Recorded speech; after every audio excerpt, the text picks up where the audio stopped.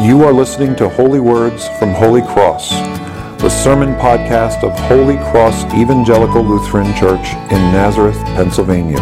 We hope you find these words a blessing in your daily walk with God.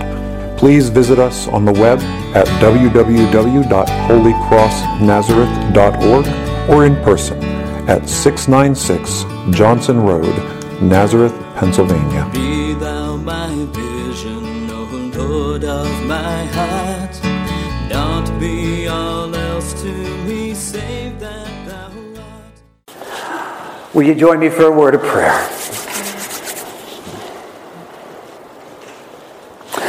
Blessed Lord, we thank you for the gift of your word, which comes to us new every day.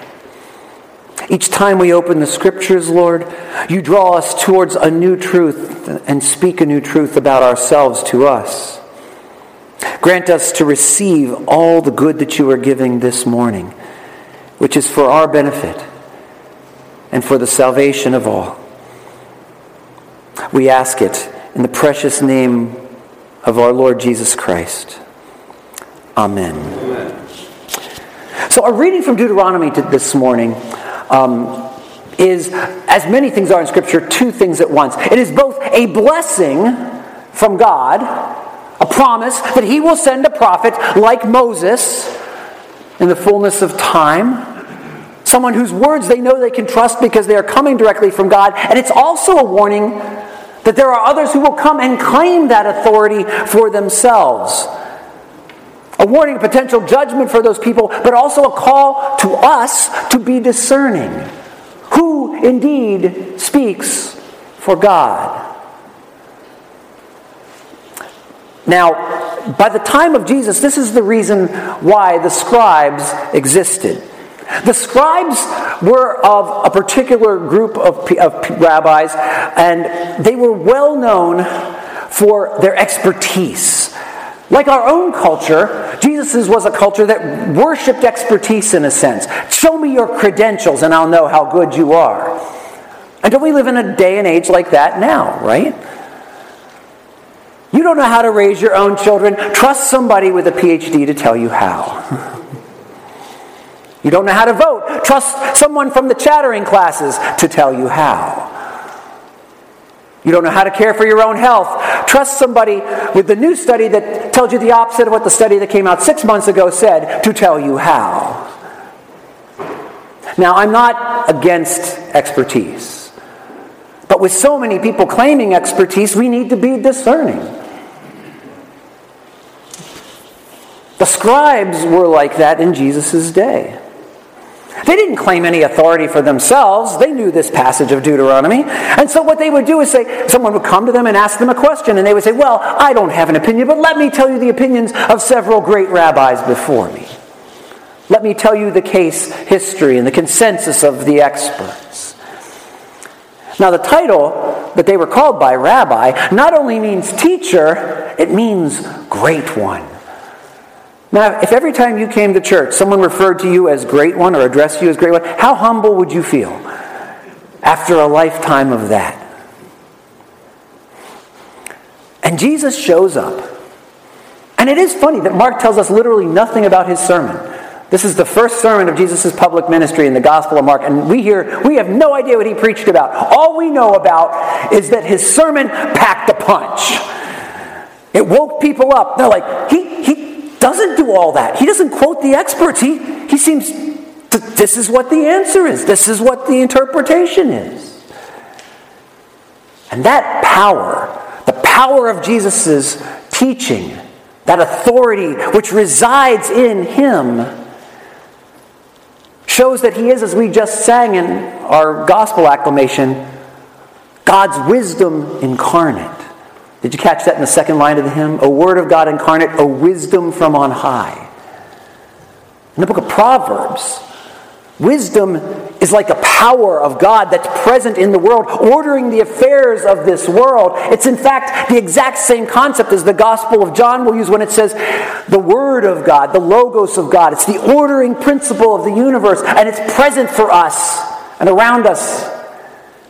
Which is why the church has always interpreted, just like our hymn did for us, that Jesus is in fact the wisdom of God, taken on our flesh and standing in our midst.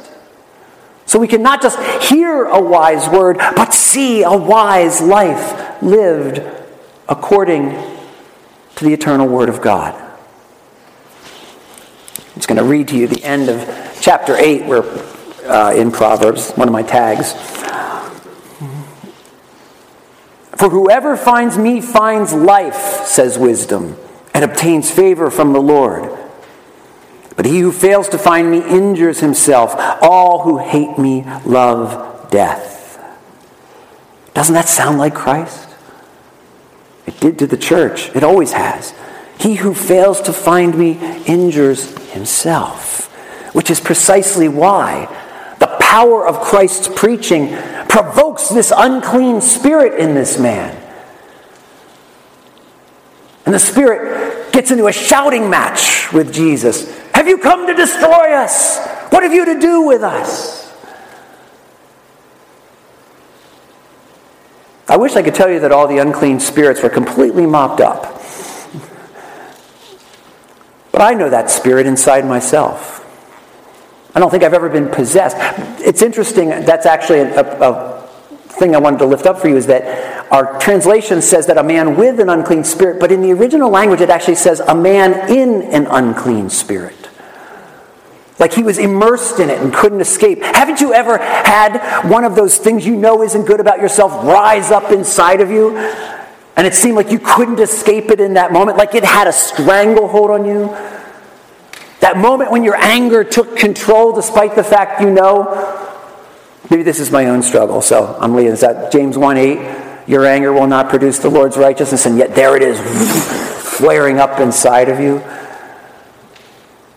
Or you feel possessed by lust, or by that addiction to, food or drink or shopping or whatever it is that you use to assuage the anxiety of the moment.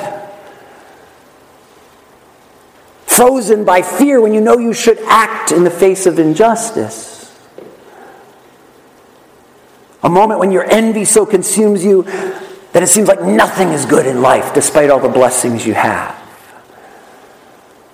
We've all been in an unclean spirit. Our pride has reached up to strangle out of us all the joy in that moment. Our ill health, our ill spiritual health, crushing us beneath its load. And that same spirit in us, when we hear a challenge from the Word of God, says, what have you to do with us? Have you come to destroy us? Yes. That's precisely why he's come. We are not saved by our good works, but God saves us not just from our sins so that we might live eternally, but he saves us for himself. For a life of godly virtue wherein we are healed from these things that afflict us and become a blessing to all those around us instead of, a trial or worse, a curse. That's the good news. Here's the bad news. We're saved by grace through faith without any help on our own. But that's kind of like God taking us out of a combat zone and putting us in a rehab hospital. I loved MASH when I was a kid. God puts us in that rehab hospital. Anybody here ever gone through rehab? Ever been bedridden for a while, lost a lot of muscle mass, or maybe you had a joint replaced? How much fun is physical therapy? I had a woman in our congregation one time who was a physical therapist. She says, I love when my patients call me their physical terrorist.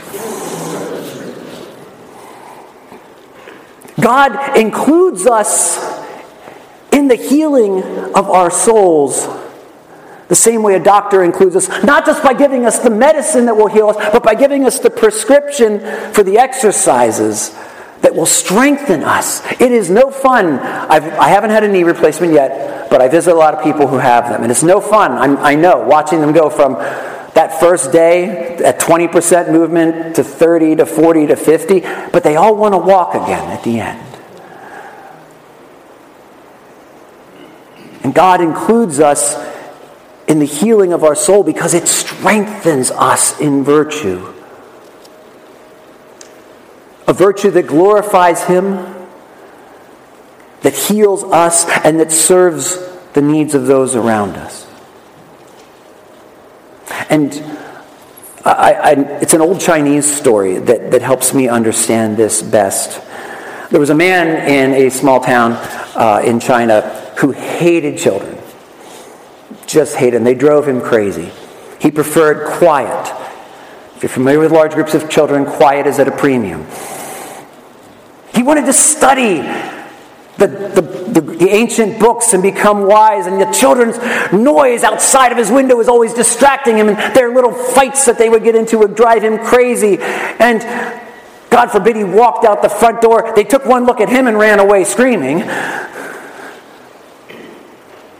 And so he climbed the local mountain to talk to the wise man who lived up there, and he said, "What do I do? These children make me nuts." And the wise man looked at him and said, "You wish to become wise in the ancient ways?" "Yes."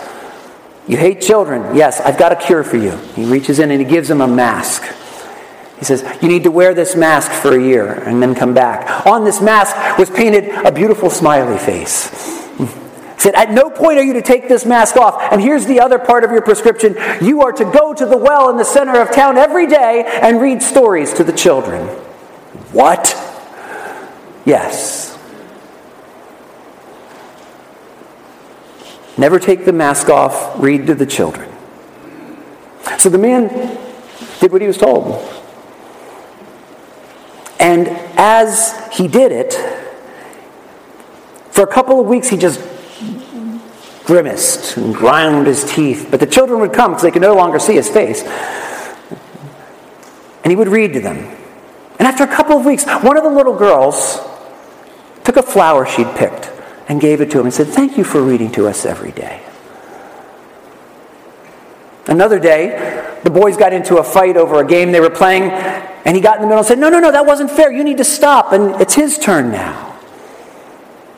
And when the kids were having a good time again, one of them came over and gave him a hug. And little by little, he started to look forward to the time of reading to the children.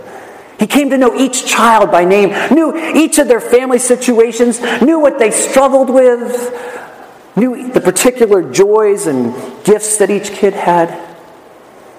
And when the end of the year came, he went up to the top of the mountain again. And he says, "I've done as you said. What now?" He says, "Do you still hate the children?" "Oh, well, except for Robbie. He's kind of cute. And Marie's sweet. And Janet and... No, I guess I don't." He said, "Take off the mask." And he found when he took off the mask that his face had been conformed to it. And he no longer grimaced or growled at the children, but smiled when he thought of them.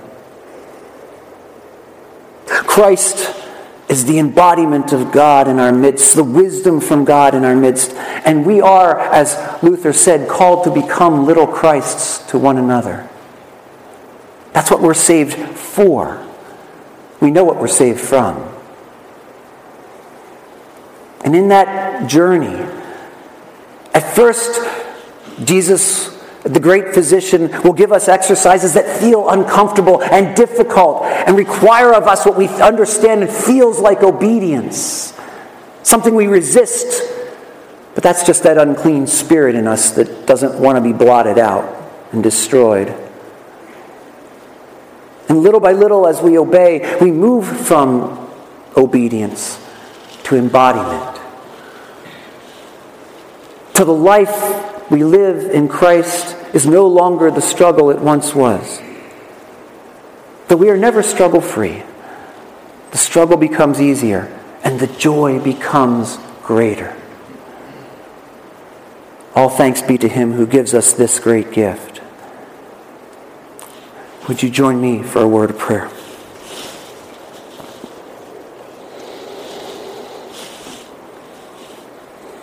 Lord, we think on the 7 deadly sins and envy, wrath, lust, greed, sloth. Each of us has our own struggles. Lord, we ask that you would make us attentive to the voice of your Spirit, that when we hear your word and we feel that unclean spirit within us react to it, help us notice and enlist the power of your Spirit, for your Spirit is so much greater. Help us to be about the things you call us to be about, so that we may, growing in your grace, evermore embody the love that we know sent your Son to save us from our sins, that we might be healed, that we might be a blessing to others. We ask it all in Jesus' name. Amen.